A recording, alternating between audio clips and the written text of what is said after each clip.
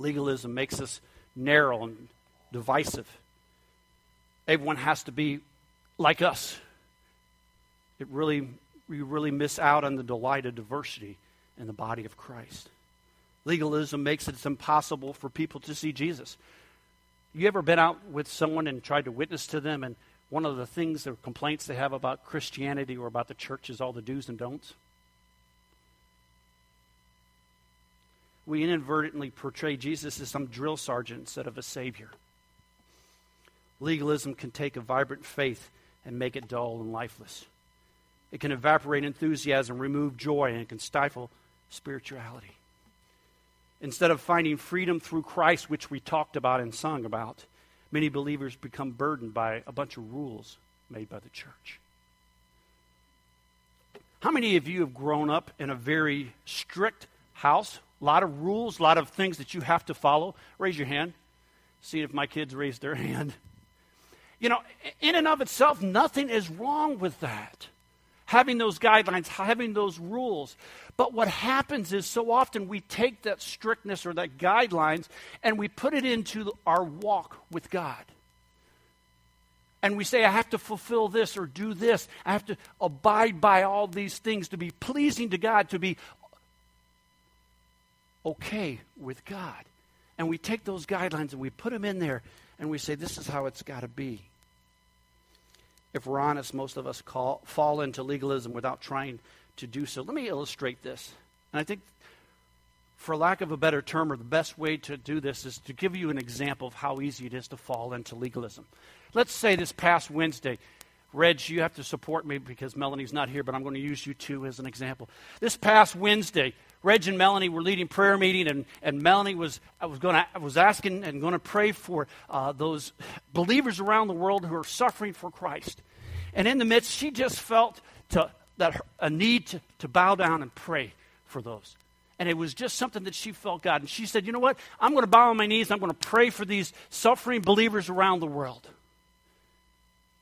You can join me if you want, but I'm going to do that. And you went ahead and decided to do that. I'm going to pray as well. I'm going to bow on my knees. I'm humbly before them. I want to lift these individuals up. But in the midst of that prayer, this is what you did. You opened your eyes to look to see who else was doing the same thing. And right there, that weed of legalism started to pop up. You started to evaluate people on who was bowing their knees and who wasn't. You got a lot out of it, and that's all right. But what you did, you started going home. You said, hey, every time I do my family devotions, I do all this stuff, I'm bowing my knees, and I'm going to pray that way.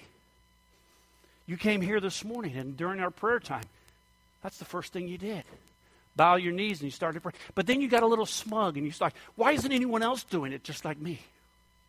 You see how easy it is to fall into this trap of legalism? How subtle it can be? The weeds of legalism are just under the surface of each one of our lives. You see, kneeling to pray is a good thing, but it can easily become the standard by which we judge other people's spirituality. And that's just one example to show you how easy it is to fall into this. You know, here in 1 Samuel chapter 14, we will see as Saul makes what I call a foolish oath. We'll see that how this oath affects others, how it affects Saul, how it affects everyone around them, is similar to how legalism affects us today. So let's look how weeds of legalism can choke out our spiritual maturity. Starting in verse 24. I've already read this, so I won't read it again. I won't read it again. But you see here that how do the weeds start? Well, Saul, right here, he made a rule that made him feel better. He said, hey, it is my agenda. This is what I want. And what is his reason for doing it? He says, I want to take vengeance on my enemies. I want to take vengeance. It's what I want to do. So often when we make rules, we often make rules because we don't like the way someone else is doing something. Or we try to make a rule to fit an agenda that we have. Let's read on. Not only how do the weeds of legalism start, but how do others respond? How does it affect others? I've read this passage, but you see what you find out is they were fearing the oath. They feared the rule, so they tried to live by it. They saw the honey that they wanted to eat, and no one ate it because they were afraid. Not because they agreed with it, not because they thought it was a great idea, but they were fearful of the results if they disobeyed. And not only that, how did it affect others? They started judging someone else based on that. They got all over Jonathan for doing it, and Jonathan knew nothing about it. He wasn't even there when the oath was made. So our legalism affects others as well as it affects ourselves. People try to live by rules of man and end up getting discouraged or becoming ineffective. So what are the results of legalism, these weeds that grow up in us? Well, verse 29 through verse 30. I've read it, but it said several times within this passage that the people were faint, they were hungry, they were weak. I don't know how many of you have ever been in that situation. I probably would have been very weak and faint because my wife was gone this week and I don't do any cooking, I do the eating. But I'm thankful that my wife has taught my daughters to know how to cook. And so I'm not faint this morning. But they were. They were battling, they were fighting. And what does Jonathan say? If they were able to and allowed to eat of the spoil of what the battle had brought about, the victory would have been a lot bigger. And so the first results of that is the victory was lessened. The victory was lessened. Would have been a greater victory. There would be greater victory in our lives as well. What is the second result? What happened when they were able to eat? What did they do? They won the battle. They were still tired. They were still worn out. Maybe you've been in this situation. And this sounds legalistic, so bear with me. But maybe what happens is you've gotten so hungry that when the food comes, you just start shoving it in. I will do that with my son sometimes. He's so hungry. I'm just like, slower, eat smaller bites. I know I'm the same way. I've grown up one of 9 kids. When there's 9 kids plus my parents, 11 people at the table, you don't say prayers long. The food's going to be gone. But you see those here, and what happens is they are so hungry and so weakened that the way that they kill the spoil, and they do it, and they violate God's commands. They eat it with the blood. And so the effects of not only is it that the victory is lessened, but the effects also is the fact that they're violating God's law, the effects of it. Let's read on. It's not only effects of violating God's law, but as we continue, it's the holy things were treated casually. Look at verse 34 and 35, and now at first glance you might think, hey, this is not a bad thing that Saul does here. He builds an altar. That's a good thing. But what's his motivation behind doing that? To get everybody back in line so they can go right back into the battle. He takes the holy things and just treats them casually. It's not that big of a deal for him. He just wants to get in line. He wants to continue to go back after his enemies and fight. And so he took the sacrifice and so forth and getting things right very lightly. It was not that important to him. He was just going through the motions. Sound familiar? Just going through the motions. What's really happening doesn't make much sense. It doesn't bother me that much. It's just doing it. I'm just coming to church, or I'm just doing my devotions. I have sin in my life, but 1 John 1:9, I confess with my heart. I heard Dakota speaking to our young people this morning, and he was talking about, you know what, it's a heart change. It's the desire to agree that what you've done is wrong and sin, and you need to change. It's not just saying the words, it's being in agreement with what God says. And then last but definitely not least, the punishment didn't fit the crime. What did Saul say? You're going to die. Because you didn't know about it, but you still took it. You're going to die. The punishment, so often in legalism, when we're legalistic, it doesn't fit the crime. Now, So we have a chance to make this more personal than just back in 1 Samuel 14. Let's see how each four of these, and I'm going to ask the guy up there to leave all four of these, how all four of these still relate to our legalistic standards that we have today. Let's say, for instance, Pastor Luke, as you so abruptly made comment about my shirt, what about someone who has the way someone looks? Maybe their hair's too long. Luke wouldn't have that challenge. But maybe it's their hair's too long. Maybe they have tattoos. Maybe they have an ugly shirt on like I do. Whatever that is. Maybe they're wearing shorts and you think someone coming to church should wear pants. I've had a blessing, an opportunity to reach out to a couple homeless people in our community and inviting them to church and trying to witness to them and everything else. I don't think that's happened here, but what happens if they came and all they had was a pair of shorts and a shirt? Would we open our arms and show love to them? You see, if you don't, the victory's already lessened. They've already put up a wall to what God wants to do in their life because of the way they look. How do we violate the command of God? Did you see that guy over there? Did you see Pastor Steve's shirt when you leave today? You're gossiping about me. Did you see that guy with long hair? Did you see those tattoos? See, you're already violating the command of God because you're gossiping. Holy things becoming treated casually. Yes. See, it's not about the outward appearance. It's about the heart. It's about the things inside. And see, so those holy things, the things that are really important, become very casual. Punishment doesn't fit the crime. They stop coming. We lose the opportunity to minister to them, to reach them for Christ, or to help them grow. You see, it's God that's got to be doing the changing. And you know what? God changes someone else differently than he may change you. We're not to be cookie cutters of each other. We're not all supposed to come in here if we've got hair, we shave them to look like Mr. Lopez. It's not about that. It's not about the appearance. Let me use one more and we'll move on. How about our worship? How do these four things relate to our worship? Some of us want to raise our hands. Some of us want to clap. Some of us want to say amen. How's the victory lesson? Oh, somebody else they don't feel comfortable around me. This week I clapped and someone did this one time to me. And I clapped too loud, so some people have moved away from me. It wasn't because of my clapping, because it was the volume.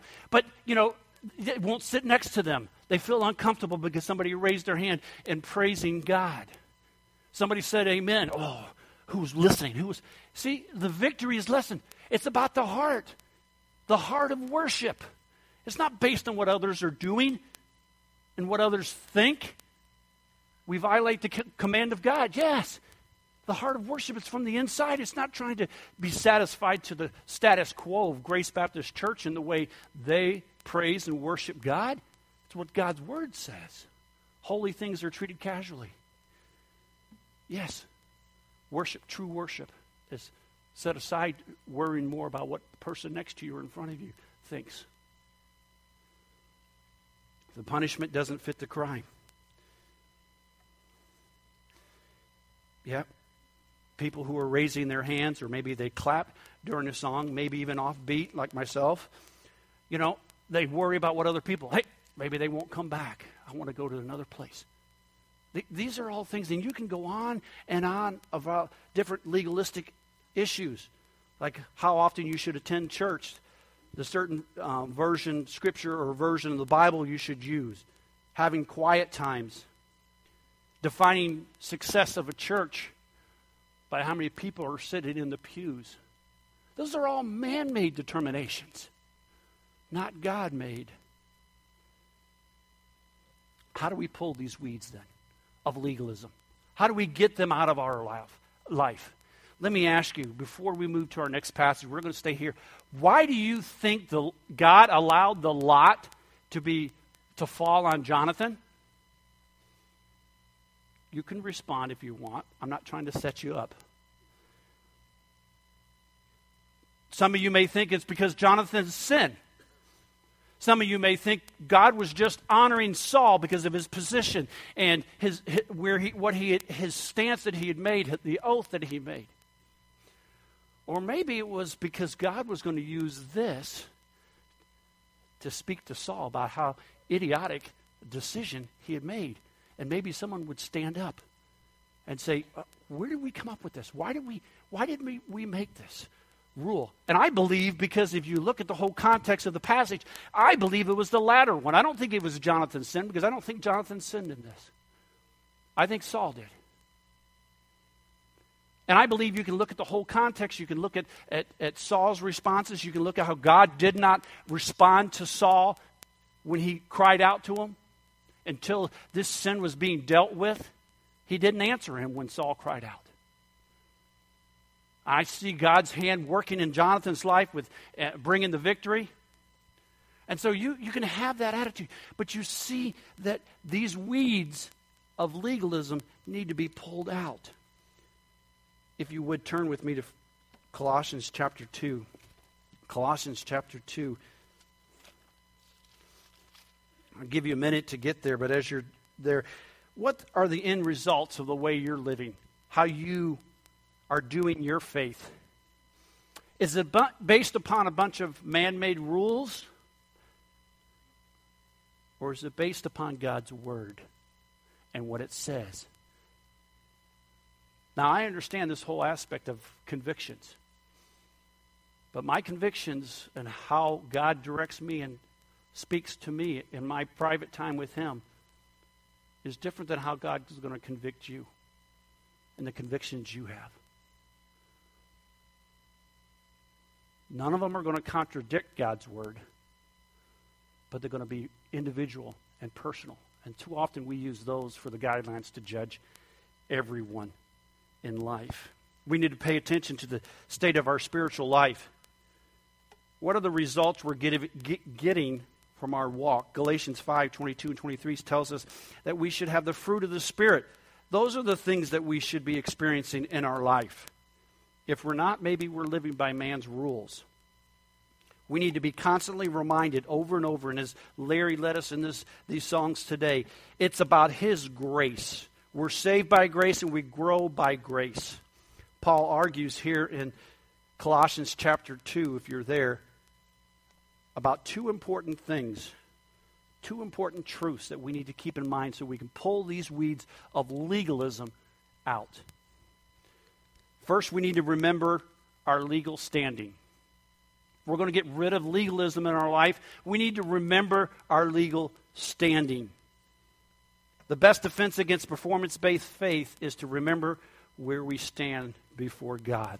Look at verse 9 and 10 in chapter 3 here. I'm in there. It would be good if I was in the right chapter and right book. Okay, chapter 2, verse 9 and 10. I'm going to start in verse 8. It says, "Beware lest anyone cheat you through philosophy and empty deceit, according to the traditions of men, according to the basic principles of this world, and not according to Christ." Verse 9. "For in Him dwells all the fullness of Godhead bodily, and you are complete in Him who is the head of all principality and power." First of all, we need to remember that we are complete in Christ. When we put our faith in Christ, we are included in what He has done. All the fullness of deity lives in Him. Jesus is not just a way to God. He is the only way because He is God Himself. Hear me, not only does all the fullness of God dwell in Christ, but all believers are filled with the fullness of Christ as well.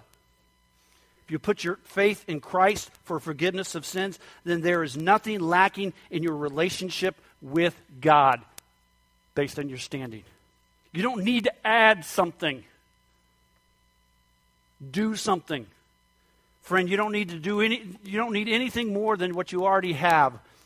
What you merely need to do is understand and appropriate what you already been given. You've got to grasp that. You've got to understand that you are complete in Christ if you know Him as Lord and Savior. You don't need to add anything else to that. Amen? Amen. If you think you do, you're going to be a legalist. Hey, I'm going to please God more by doing this. If I add this, my salvation, or whatever. Not only are we complete, let's read on verse 11. "In Him you were also circumcised with the circumcision made without hands, by putting off the body of of the sins of the flesh by the circumcision of Christ, buried with him in baptism, in which you also were raised with him through faith in the working of God, who raised him from the dead.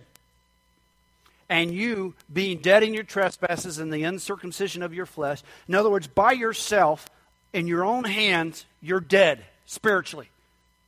But what does Christ do? He has made us alive together with him. You're not only complete, but you're made alive in your legal standing with God when you accept him as Lord and Savior. Now, there's so much I can say, but time is going quickly. He uses circumcision here. And see what so happens in Galatians, Paul's dealing with this aspect because those in Galatia were saying that, hey, you have to circumcise and obey the law to be saved. And now here in Colossia, the problem was not the salvation, but they thought you were more spiritual if you were circumcised. And in Jeremiah, I believe it is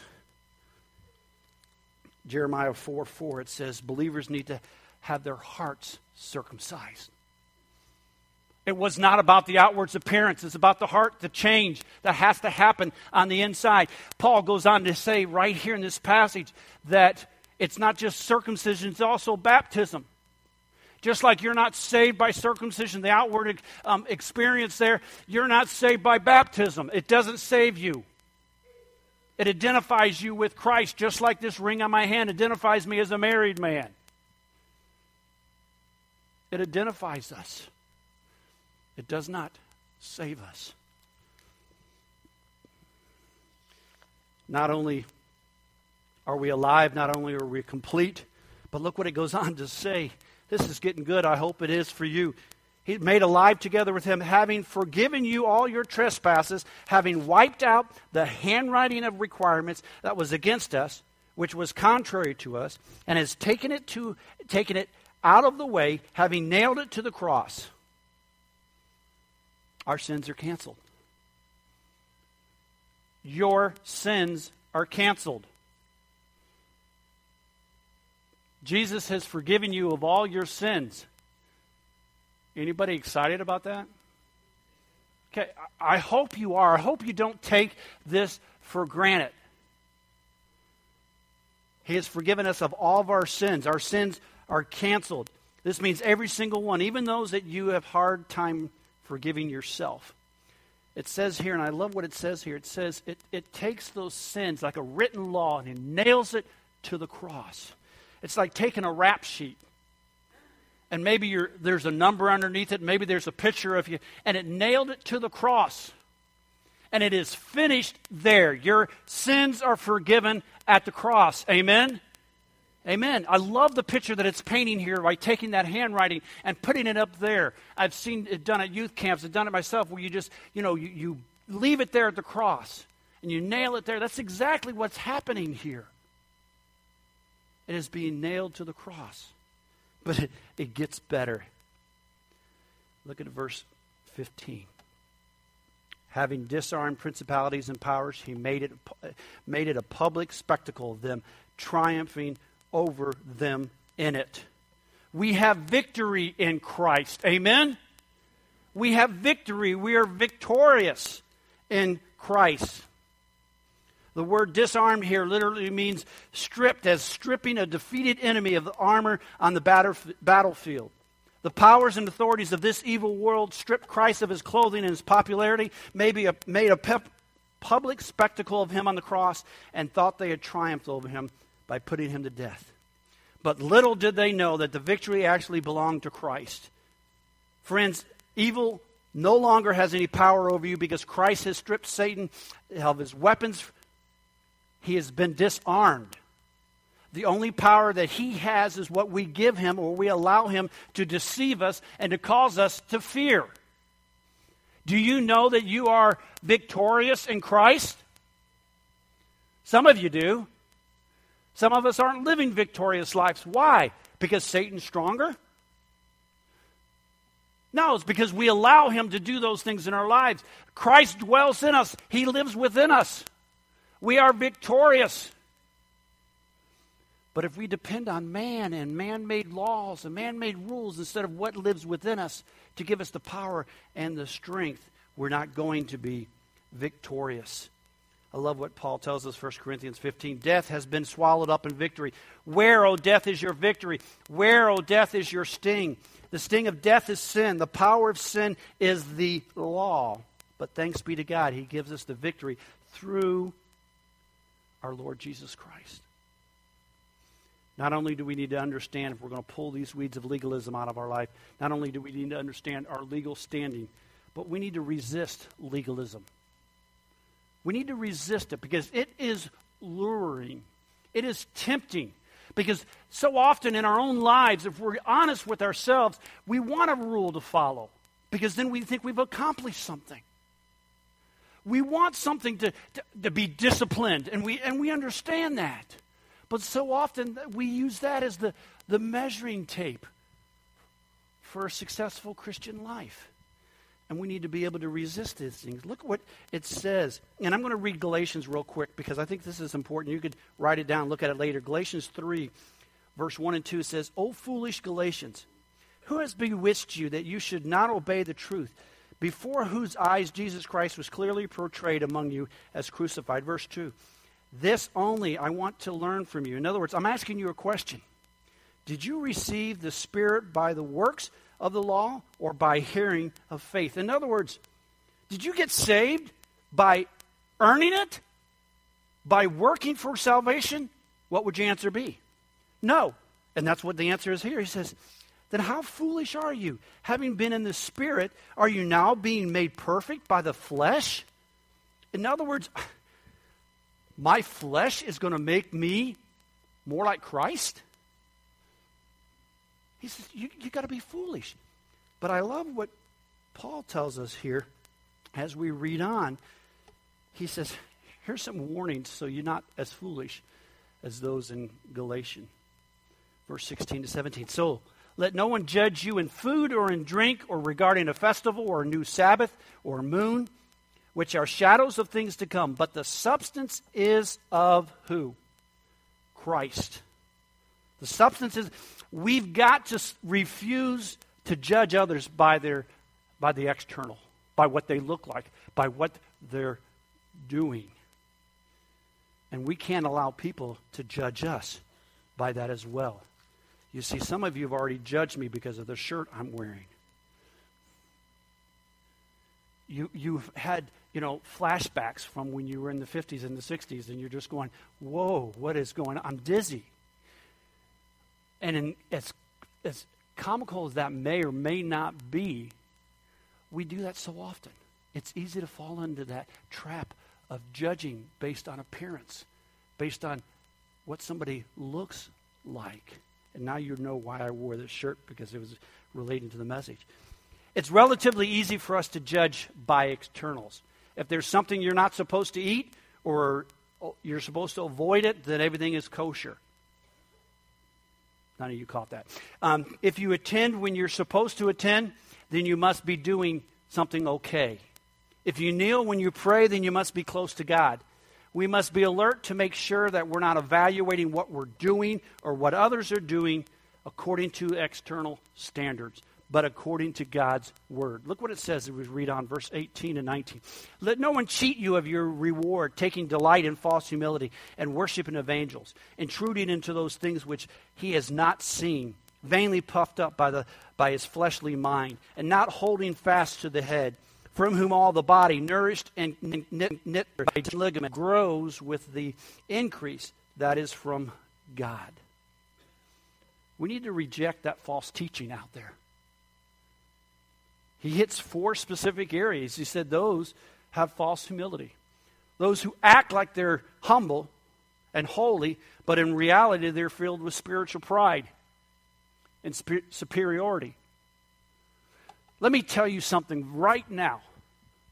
No one in this room is any better than anyone else in this room. Pastor Luke and I can clean the toilets just like anyone else. Just because we're pastor doesn't make it any different. Do you understand that? We need to be servants to one another as we serve Him.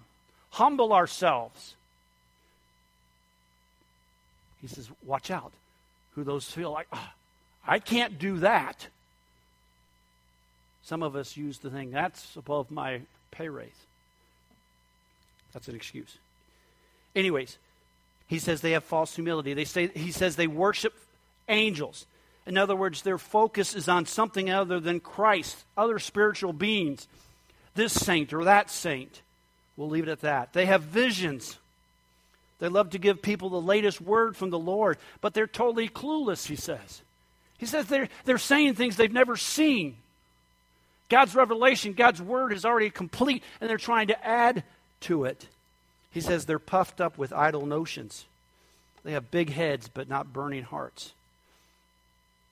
And then he goes on to say that all of these people are disconnected from the head. But John 15 tells us to what? To be connected, to get our strength from him. Be in the vine. Be connected to him. And he says here, these individuals, these ones that are in authority, that are living this way, that are making these man-made rules, these Pharisees and Sadducees, and others even in our society today, he says they're not even connected to the head. It's all about them.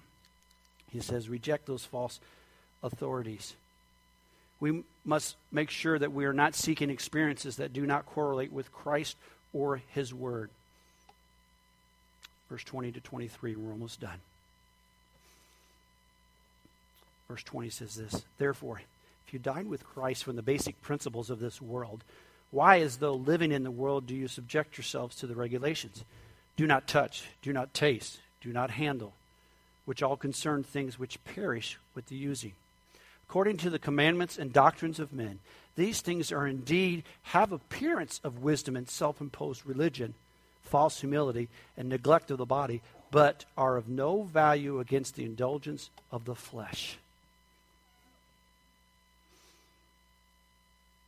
False teachers focus on personal denial as the way to curb their appetites. This may sound really good on the surface because we all agree that there should be discipline. If it's in athletics or whatever, you've got to be disciplined. But Paul tells us that we don't belong to the world anymore. We don't get to heaven by following a list of do's and don'ts, and we don't live the Christian life that way either. I agree with what Charles Spurgeon said. He puts it this way. I have found in my own spiritual life, the more rules I lay down for myself, the more sins I commit.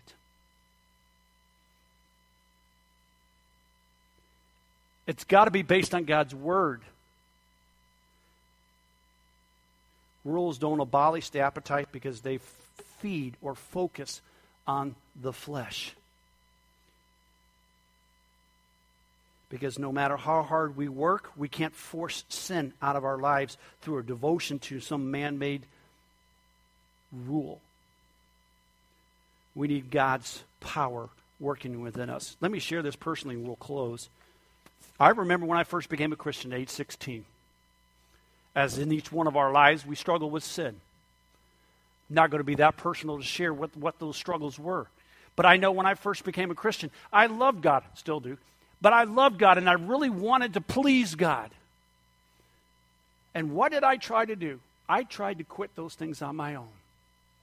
I tried to give up enough unction, enough strength and say, I'm not going to do that. I'm not going to do that. I'm going to stop doing that. I tried to put guidelines in my life, and nothing's wrong with those things.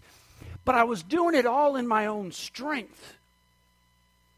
Has anyone else ever been there, tried to do that? I know I'm not the only one.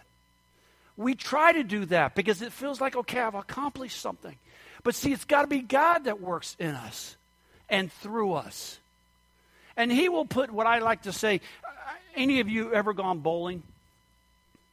Any of you, keep your hands, any of you have to use the gutter? The bumpers there? Yeah, some of you should. That's why your score is only 50, okay? But here's the reality. Those are up to keep you in line. That's God's word. It's what keeps you in line, keeps you out of the gutter. So often we try to make all these other rules and guidelines. We must teach grace before commitment because once grace is understood and embraced, it will lead to commitment. Required commitment and rule keeping always leads to legalism. Listen to what Titus 2:11 and 12 says. For the grace of God that brings salvation has appeared to all men. It teaches us to say no to ungodliness and worldly passions, and to live self-controlled, upright, and godly lives in this present age. God's grace, His mercy, Him living in us and through us. What are we focusing on in our lives? As we close this morning, what's your Christian life like? Is it focused on yourself? Is it focused on Christ? Are you a list keeper or are you a grace giver? Is your faith anchored in personal experience or based on the Word of God? Has it set you free or it has tied you up? Rules are like the religious training wheels that keep us from tipping over. But there becomes a time when we've got to recognize we're set free and removing those training wheels. Reminded of a bishop who once told Louis VI of France. He said, "Make an iron cage for all those who do not agree and do not think the way we do. An iron cage in which the captive can neither lie down nor stand up straight." The king agreed and had it constructed. Short time later, the bishop somehow offended that king. And for 14 years, he was locked up in that same cage. Have you constructed a cage for those who don't think the same way you do? Be careful, because you may end up in that bondage yourself.